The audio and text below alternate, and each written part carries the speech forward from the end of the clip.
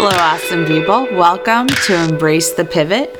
I'm Dr. C. Robinson, your host for the show. Join me as we discover what pivoting actually means and how you can embrace your pivot during life's transition. Welcome back, everyone. I know I took a week off. I needed a little break, so I hope you've had a great, now 2 weeks since we've last been together. October is the National Domestic Violence Awareness Month, and I was pitched a woman who not only did she survive domestic violence, but she also was wrongfully not convicted, but wrongly accused of the violence, which is really, it's strange. And I was just so inspired by her strength that she was able to survive not only one horrific act of violence, but a second one, which mentally and even career-wise hindered her for a little bit, and just how she was able to pull herself out of this devastation and this horrific act that happened to her, and has turned it around in order to help others, to help other victims. And it is just so, I'm speechless. Her story, when I heard it, I was just so moved. She's so powerful. She's so strong. And I'm so happy to have Amy Ballin on today to share her story, how she pivoted and she continues to pivot, and how she is now helping others pivot. Everyone, please welcome Amy. Thank you. And I want to thank you so much for having me today as your guest. Your story, it's so touching in so many ways. I would really like to start with when you were wrongfully accused, right, in the criminal justice system, and then two, you are also a survivor of domestic violence. So if we could start with that story and then how you pivoted out and how now you are helping others in that similar situation, I'd appreciate it. That would be great. It's quite a story. So my domestic violence incident was actually one night of domestic violence, which really changed my life completely. It's just amazing when you think about how one night can really make such a difference. The night of my incident, I was actually getting divorced, and my former husband had moved out of our condo and had not moved into his new home yet. He essentially attacked me. And, you know, having never been attacked before and at 49 years old, not ever experiencing domestic violence, what do you do when you're attacked? I mean, I ran out of our condo. I was in pajamas and no shoes on. And you know, we were living, like I said, a condo. I went downstairs to the concierge and said, you need to call the police. I've just been attacked. So as I was on the phone with the police at the time, completely unaware of the laws that had been implemented with the Violence Against Women Act, I called the cops. And while I was on the phone, I hear this ruckus behind me, and I hear my ex-husband yell, did she call the police? And I should add, my ex-husband's a former cop. And the concierge says yes.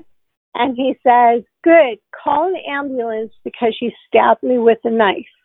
And all I remember was saying to the 911, oh my God, he stabbed himself. Oh my God, somebody has to get the knife. And so the operator says, well, how do you know he stabbed himself? And I said, because I didn't stab him and I'm standing downstairs. So there was almost this automatic suspicion, which was bizarre. But as I stood on the phone with the 911 caller, my ex-husband proceeded to go outside to the porch cochere and meet the police. And automatically, he told them he was a former officer of the law and that I stabbed him with a knife. And it's so surreal when I look back on it. I sat in the lobby, and never in a million years did I think that phone call would lead to a wrongful arrest, a wrongful charge, and turning a victim into what is, called a predator. And So, do you think that they never questioned that from the beginning because he was a former officer? that's a good question. I think it's a couple of things. I would say that the wound that he had, he literally, if you can imagine putting your arm up, straight up, like you're like, say a dog's going to attack your arm, you're wearing one of those covers. Well, imagine putting your arm straight up, taking a knife and slitting it right down the middle of your arm. So it was a straight cut. And the slice was, when I finally saw the pictures, months later with my criminal lawyer, it was so deep that because it was a deadly weapon, I think that they automatically had to arrest me. And my ex-husband knew this going, obviously when I ran out of the condo, he knew that one of us would get arrested. And using a deadly weapon, even though I had bruises that night on my knees, automatically I would be the one arrested. Wow. That's so disheartening. It's unfortunately very common, and it is disheartening. It was just, the whole thing was just surreal. I remember they took me upstairs, the police, and I'm thinking that they're going to talk to me. And I walked in the condo, and literally it looked like there was a murder scene there. And I can remember standing in my closet and the officer saying I was wearing a diamond bracelet. She said, "You need to take that off." And I said, "Why?" Completely not thinking I'm getting arrested. She says, "Because where you're going, you don't want to wear this." And I'm like, "Well, where am I going?" She said, "You're going to jail." Wow. So many questions right now going through my mind. So you get arrested, and then what was that like for you? I think when trauma happens, some of us just kind of go into a space where you've got to process it while it's happening. And when she said those words to me, I almost went into like this, automatic pilot of just doing whatever they told me to do, because I have to be a good citizen, right? So it was beyond devastating. He had taken my phone and threw it off the balcony, and I had said to the officers, "You have to get the phone." He smashed it. My former business partner actually showed up to the scene, and they handed her a flashlight and told her to go outside and look for it. So that should give you an indication of how they automatically was, he's a former officer and we're not going to really investigate this, and took me off to jail. And when I got out of jail the next day, I was charged with a second-degree felony assault with a deadly weapon, which is one under manslaughter. And in the state of Florida, it's a 15-year minimum mandatory sentence if convicted. Oh, so at this point, what was your mindset like? How did you not crumble? Like, how did you go into survivor mode? That is something that I think I was so indignant by what had transpired, having never been involved with the criminal justice system, having sold real estate and been in real estate development for 20 years and raised 2 kids. I mean, it was so out of my realm of reality that I just automatically was like, well, you know what? I have to hire the best attorney. And, when I hired my lawyer, I said to him, and this, again, it goes back to being really naive. I said, there's 2 things I want. One, you can never offer me a plea. I will not take a plea. And that's when he said, "Do you realize this is one under manslaughter?" And I said, "You realize I've never been arrested for anything in my life at 49 years old." And I just, I think what happened, I started my own company, and I literally had just been awarded my first project. It was a $150 million project. And that day that I was in jail, I was actually supposed to be in a meeting to pitch for another $400 million project. Oh, yeah. And it was for the Four Seasons, actually. And somebody reached out to me, and they're like, they know that I would never not show up for a meeting. And they're like, something has got to happen to her. And I had to make a lot of decisions very quickly. And when I finally made the decision that I had to come clean, part of the reason I had to come out and tell my clients, everybody said don't do that. When I was in jail, I should note that my former husband had spyware on everything I owned. So while I was in jail, my mugshot and why I was arrested was sent to every person, all 2,000 people that I had in my LinkedIn. Oh. So my mugshot was disseminated. And so when you ask how I was able to turn that, I had to very quickly decide how I was going to handle this. And I'm a true believer that people with nothing to hide nothing. But on the flip side, as you know, sometimes when you're accused of doing something, we go overboard in trying to say, no, I didn't do it, almost to the point where people really question, like, are they telling the truth or they're not telling the truth? And I thought, the only way that I'm going to be able to overcome this is by standing in my power as much as I possibly can, given the circumstances, do what I could to be proactive, be successful in the face of adversity with my own business, and be very transparent only with the people that I felt needed to know, like my clients, who I had to go to and say, by the way, I missed our marketing meeting, not because I had an emergency, but I got wrongfully arrested and I'm accused of stabbing my husband. And by the way, do you want to keep me on as your exclusive sales and marketing company? And, it worked to my favor because he said, telling me what happened to you tells me all I need to know about you and the kind of character that you have. But it was devastating, yeah. Okay, so now you're in it. You tell your clients that this is what's happening. And right now, I'm just in disbelief because I'm trying to be in your shoes for a moment to see how would I react? What would I do in this situation? And oh my goodness, what you went through. I just want to give you a hug right now. After you tell your clients you're in it, then what was the process for you to prove your innocence? Oh, it was painful. It was a painful process. It's a he said, she said. So just for context, I mean, I'm so naive that after I hired my lawyer, he's a criminal lawyer that actually represents the same officers that arrested me wrongfully. But I went home and I found out that, when I got my condo back, there was a restraining order, which is so unbelievable, against me from my ex-husband. I had to wait for him to leave. And, he played the victim. This is a man who's 6 feet tall, formerly trained professional officer, and I'm 5'4". Our weight difference is probably 100 pounds. But,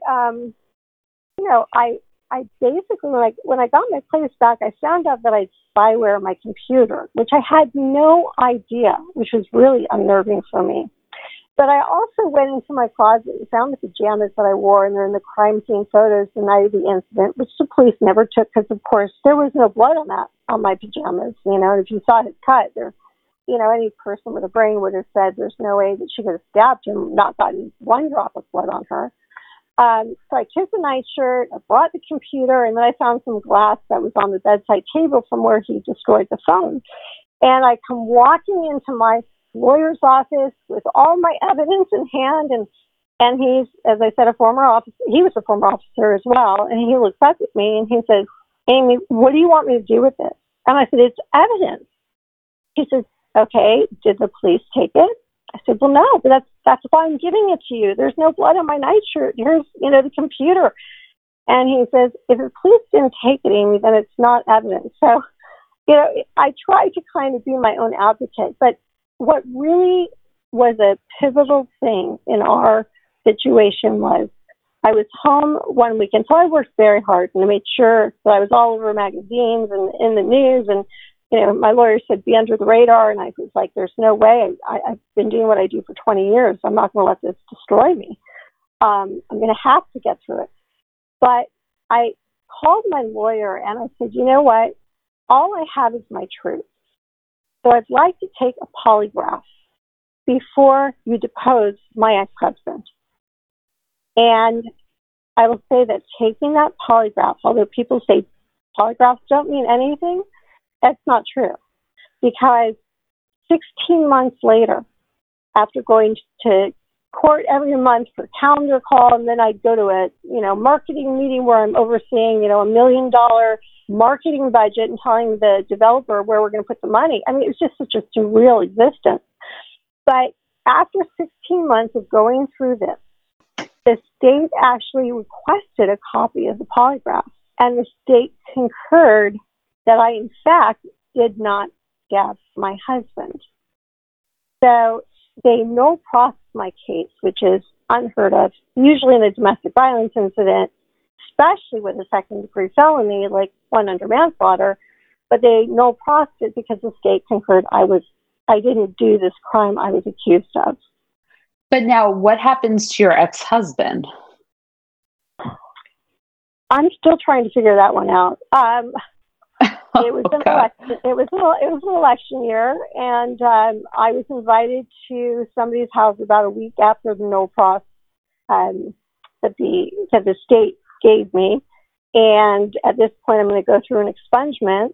And I went to a fundraiser for the state attorney, who had been the state attorney in Fort Lauderdale, I think, since 1970 something.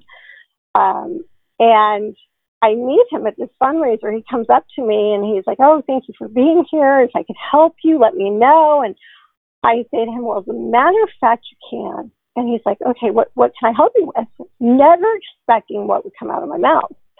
And I said, "Well, I have this case, and it was a domestic violence incident." And he says, "Well, what's the situation now?" I said, "Well, it's got no pros." And he said, "Oh, you're fine then." I said, No. I'm the one who got arrested. I'm the one who called the police, and I was the victim. So, no, it's not over. And his face went white. And he did make an appointment with me and the assistant state attorney, where I walked in with all my evidence. Like, I got the fingerprint report. It only had one latent fingerprint. I brought in my 911 call. I brought in the pictures. I brought in everything that I had. And the state attorney looked at me and she said, "Does your lawyer know you're here?" And I was like perplexed. I said, "Why is she asking me this question?" And I said, "No, he doesn't know." She says, "You need to go tell your lawyer you're here." So I promptly called my lawyer and he said, "Come on over." And I sit down and he looks at me and he says, "All right, so now what are you doing, Amy?" Because I should add, during the pendency of the trial, just through some friends, 2020 actually wanted to film in the courtroom. And I had to ask my lawyer if we could do that. Now, again, he represents the cops as well, so that wouldn't have bode well for them. And he says, "Amy, what part of Under the Radar did you not get?" So at this point, he's like, "Okay, now what's she doing?" So I say to him, I said, "Well, I went to the state attorney's office. I want them to now press charges against my ex-husband." And he looks at me kind of with his head tilted and he says, "You do know that I'm on the board to re-elect the state attorney, don't you?" And that was what we call an aha moment, where it's like, you're either going to play in the sandbox or you're going to stand outside and throw the sand and, risk getting, scolded and in trouble. And I said, "Well, I have to learn how to play in the sandbox." So I turned that whole incident, and I had to let go of the fact that my ex-husband would not be charged. But I turned it, and I got very involved with the Innocence Project of Florida, which is when people are wrongfully incarcerated and they spend years in prison and they can't afford an expensive criminal lawyer and they can't afford their truth. And they eventually, sometimes through the Innocence Project, get exonerated. So when I have a book called Fabulous to Framed, which is my whole story.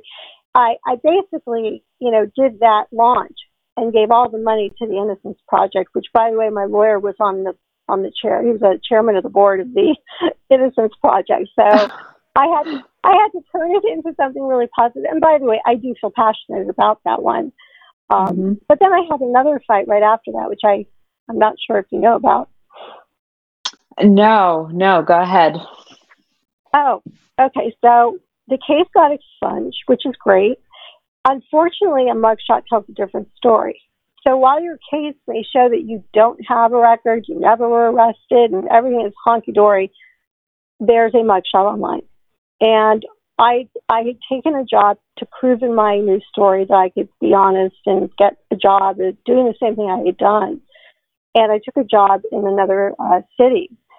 Well, I also had my cousin served with civil papers, which was not very smart. And all of a sudden, the mugshots started going back up online. So when I moved to this new county to take this vice president position, and a very conservative company, when I saw the mugshots going up, and I knew where they were coming from, I was like, oh my gosh, this is not good. Well, it turns out the day I got there, they rescinded the offer. So now I went on a whole new plight to get mugshots down. And I was introduced to a cyber stalking expert at the Florida Coalition Against Domestic Violence, which at the time was the largest domestic violence organization in the United States, most heavily funded. And I was preyed on by somebody who worked there, and to cover up the behavior, went into all my devices and cyber stalked me. And I ended up placing a landmark lawsuit against this organization. And in response to the lawsuit, they victim blamed me. This is an organization meant to help domestic violence women. And I was like, I'm a grown woman, and I'm a mother with a child. And I thought, if this is my child, how would I want my child to be handled? Would I want my child to be victim blamed? Because we so often hear about that.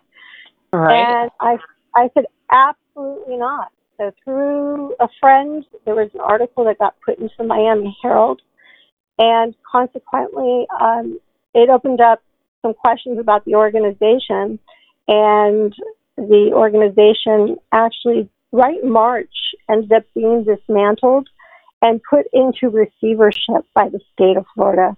So as a result of my going to the Miami Herald with my story, another story came out, and which was a blessing. We found out that the president had stolen $7.5 million of taxpayer money that was for domestic violence victims. And I actually went up to Tallahassee. I testified twice to the House of Representatives. And I have to tell you, I believe everything leads you to something in life. I really believe that. And I have to say that somehow what happened to me was meant to lead me to something bigger and make an impact in something so much bigger than me. And that really is the way that I've looked at everything that I've gone through. So I've been able to speak. I've been able to be involved in rallies with domestic violence, be on podcasts like yours, and talk about important things like officer-involved domestic violence, or what happens when you're wrongfully arrested, and you don't have the money to pay for a lawyer. And now we have an organization that's completely out of statute, which was a huge shakeup right before COVID. So, and that's amazing how your story led to the discovery of $7.5 million in taxpayers' money being stolen and not even going to the organization. And then you just really have to wonder how many other agencies out there are like that, who blame victims and steal the money. That's crazy. And if it wasn't for your story, as horrific as it was, this would have never been uncovered. That's incredible. Yeah. Now, when I put the lawsuit against them, everybody asked me, they said, Amy, are you absolutely out of your mind? I mean, haven't you fought enough? And, I said, if I don't do this for other women, and I should backtrack a little bit. I did receive an award. It was called the People of Distinction Award. And I did speak at this, they had a big event. It was the first time I spoke publicly about what I went through. This was before I went through the second thing. And I can tell you when I shared my story and said, look, you have no shame when you're a victim, but we are meant to feel shameful when something bad happens to us. And we need to do a paradigm shift in the way we look at it, because there is no shame in being a victim and standing in your truth and saying, I got accused of doing this. but I didn't do this. And eventually it will come out, which it did. And I cannot tell you how many women of all ages, came and waited in line, and there were people from all different kinds of, businesses that were honored at this event, waited to talk to me and said, thank you so much. I had this one woman who's about 7 years old. She said, thank you so much. She said, I had the same thing happen to me, and I was so ashamed of it that I never told anybody. And it broke my heart that people carry around this guilt that is not their guilt to own. It's just not. So when I had the incident with the coalition and, they victim blamed me, it was another pivotal moment for me where I said, are you going to let this silently go and kind of cower? Or are you going to stand up for all the people that are voiceless who cannot use their voice because they've either been silenced, scared into silence, or they have been ignored? Many people tried to get this organization investigated prior to my going to the Miami Herald and prior to the journalists, researching this organization. But it was just, what? This is not okay. Something has to change. And you brought up a great point. While this was happening and articles were being written in the Miami Herald and people were writing things about me, there was I think an article in Miami Herald, my face was on it. It said, client testifies to the House of Representatives. But I had women from all over the country, not only employees, but victims as well, who had either been turned down or had been squeezed out of the organizations because they would not comply with behaviors that, they didn't agree with, where they said, look, electricity is being turned off, but you're buying pencils for the main office for $8 a pencil. What about paying for the electricity where the victims are going to go?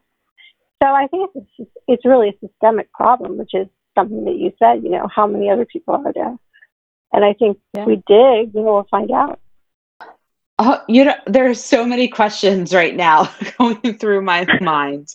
It's just how you were able to turn this extremely negative experience into a positive one. I give you a lot of credit and I applaud you. I think there are people who would just crumble under those circumstances. So how were you able to just pick yourself up and just keep going? It seems like no matter what was thrown at you, you just kept going. And especially when they rescinded the offer for you at that new job. What did you do then? How were you able to not let it hinder your momentum moving forward? Well, I have to say that, in all honesty, there was heaviness. It actually happened 2 days before Christmas. I moved, and it's about 3 hours away from where I live and where I know everybody.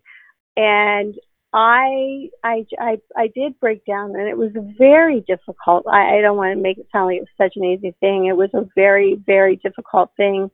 And I had to really compose myself, think about what it was that I wanted to do to make a difference. And I said, if I really believe everything happens for a reason, there's a reason that this happened. And maybe it's to give me the year that I need to write my book and share my story. And it also gave me the opportunity to realize that even with an expunged record, that the mugshot remaining online will tell a different story. So it gave me the opportunity to deal with trying to do what I could to control that and get the mugshot down. But it was very, very challenging. And I just knew that I would have to take that year kind of, I'd been going so fast during the first incident, which was traumatic with my ex-husband. Domestic violence is just, to go through an experience like that is just, it's a harrowing experience, especially when you've never experienced something like that. And even if you have, it's still a harrowing experience, I should say. But I had to have purpose. And so I took that And I said, it's time to write my book. And that's what I did. So I took the year and I wrote the book, and that's when I went through my whole process of trying to get mugshots down and all the things I could do. And I spent hours and days, and I went through so much with that mugshot. And right now I'm trying to turn that into something and dealing with hopefully what will be our new state representative in the district I live in. And we've already talked about the Officer Involved Domestic Violence and Violence Against Women Act and how some of those laws need to change in the mandatory arrest states. But I had no choice. I did fall apart quite a few times, and I just had to keep saying to myself, "You're going to be okay. You're going to get through it. Something good has got to come from this, or you've been through all this for nothing." And it's not an easy thing. And I will say, I had a great therapist. I had a great therapist. Yeah. A great group of friends, and I think being alone for that year by myself, not knowing people. I was living in Sarasota from Fort Lauderdale. I think that helped a lot too. So that's pretty much, I'd say, how I got through it. And so coming from a marketing background and a sales background, you had mentioned that you knew that your online story was going to be different than the reality that you were living in. But with that foundation and that background, were you able to say, let me take control over the narrative? Like, did that marketing mindset kick in at all so that you could tell a different story and address the mugshot? So that story, and that's such a good question, because I did struggle with what can I do? And I really realized, and like you said, I'm in marketing and sales, so I've always been able to, control the narrative, if you will. That's what I've been taught to do for all the years I've been doing real estate development, sales, and marketing. In this incident, and it was the hardest lesson I learned, I think, through the whole thing, I had to learn what I could not control.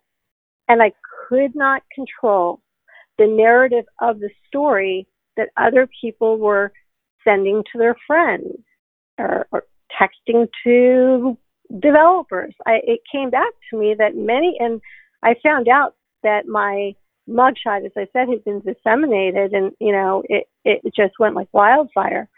And just like I said to you, inherently, we want to defend ourselves. I wanted to defend myself. I wanted to, call these people that I heard were sending the mugshots around and saying, what happened to Amy Ballin? I had just been vice president of Sotheby's for development, and now all of a sudden you're getting a mugshot saying I stabbed my husband. It was just beyond crazy.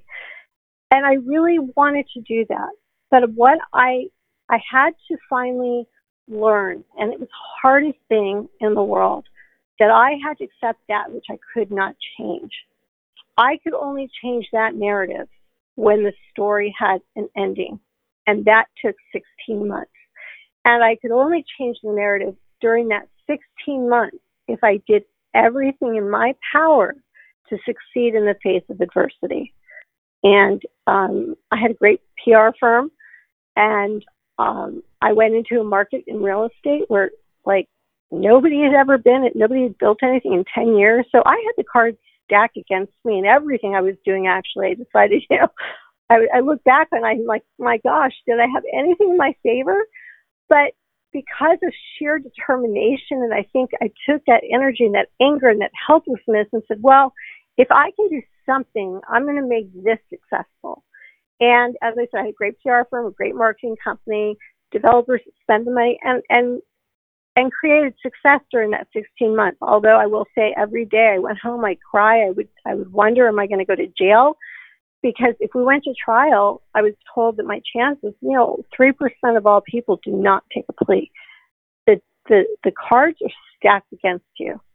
And I was so naive that I didn't know any different. This wasn't, it was just beyond my comprehension. I was very naive, and maybe that worked in my favor. But when I was able to control the narrative after the no pros, although the the mugshot was there. That's when I wrote the book. And that's when I said, okay, now it's time for me to tell the real story. And that's what I did. And then I went into another story. One wasn't enough. And isn't it supposed to be you're innocent until proven guilty? And now it's really guilty until proven innocent. It's crazy. It is absolutely a harrowing, beyond words experience, because you truly are guilty until proven innocent, which is why I think that from a I guess a systematic issue, I think that you can't put mugshots online. I mean, there's lots of different theories about why they do it, but when you're dealing with an innocent person, a mugshot can ruin their life. And if you don't have money to pay for it, it's a horrible thing. It's a stigma that will remain with you. I mean, I can remember when I was writing the book, I wanted to make sure that I didn't do anything to get myself in trouble and slander or whatever, defame anybody. And the entertainment lawyer was out of California, and they did a background check because I wasn't a corporation and I was a sole proprietor. And they did the background check, and I called her. It's like 3 weeks later. I said, "Well, are you going to be my lawyers representing me? What's going on?" She said, "Well, I got a call from HR, and they asked me if I knew that you'd been arrested and charged with a second-degree felony." This is a year after my case got expunged. And I said, "How did that happen?" Well, you've heard of companies like LexisNexis. They pull background checks. Well, all that information every day is put into a huge database. So even if you're expunged, it still shows up. So it's unfortunate that our system is like that. There should be caveats of all types, but I guess you just have to learn to embrace, again, that which you cannot change, and say, what can I do with what I cannot change to make a difference? So through your experience and the other individuals that you've met throughout this journey, what is, and I know that there's many, but what is like the top most urgent bill or law or policy that needs to be changed to help domestic violence victims? Good questions. This has been National Domestic Violence Awareness Month, October. I've had the opportunity to be featured on some podcasts and sat in and listened in others. The biggest problem I'm seeing right now, and I just watched a judge, a woman who's running for state attorney in, I think, Michigan, and they were talking about how, a lot of domestic violence cases end up in family courts.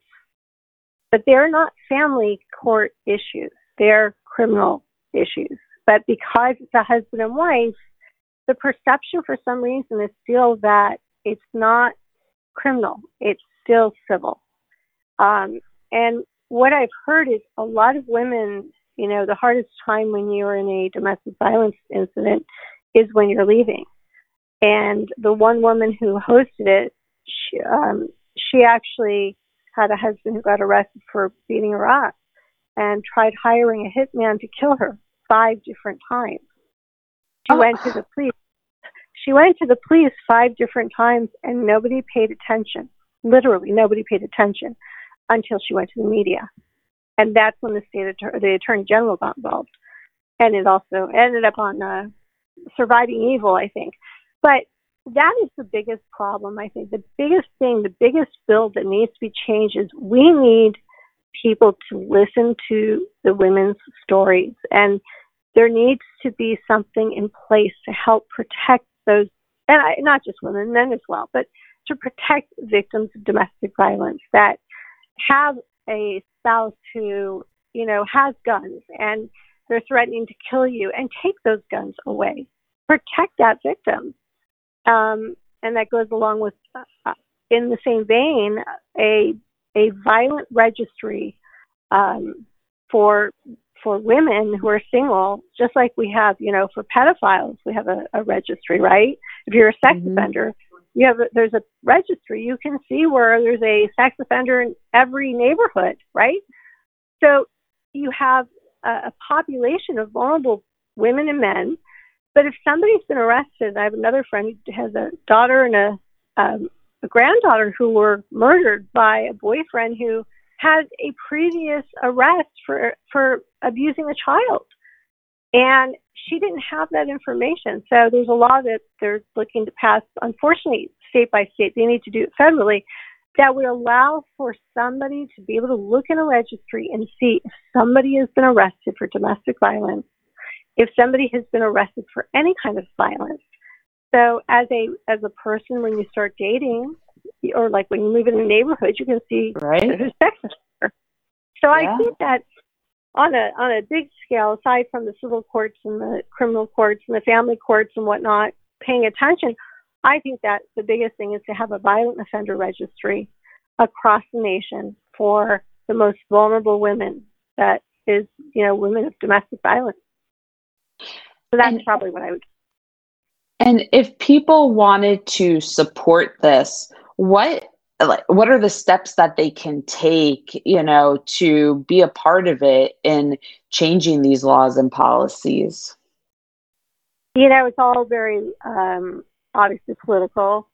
It's through legislature. I would recommend getting in touch with your local state rep or your local state senator to propose a bill like that. There are some bills around the country, but I think getting involved in dealing with some domestic violence organizations or people, there's many people online that have got groups where they're trying, Tina's Law, Brittany's Law, I could give you a plethora of them, where they're trying to get this implemented. So I would say, call your state representative and, say this is so important. I mean, you're reading it in the news all the time, unfortunately, with these situations that people, homicide, suicide, or you just, Yeah.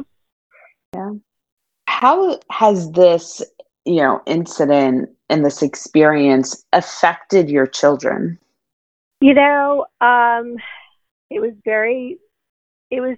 The first incident was very difficult. My children loved this man, and my friends loved this man. And I think both of my kids were just, they felt like this man was going to protect their mother for the rest of her life. It's not their father, obviously, because their father was many years ago. This is my second marriage.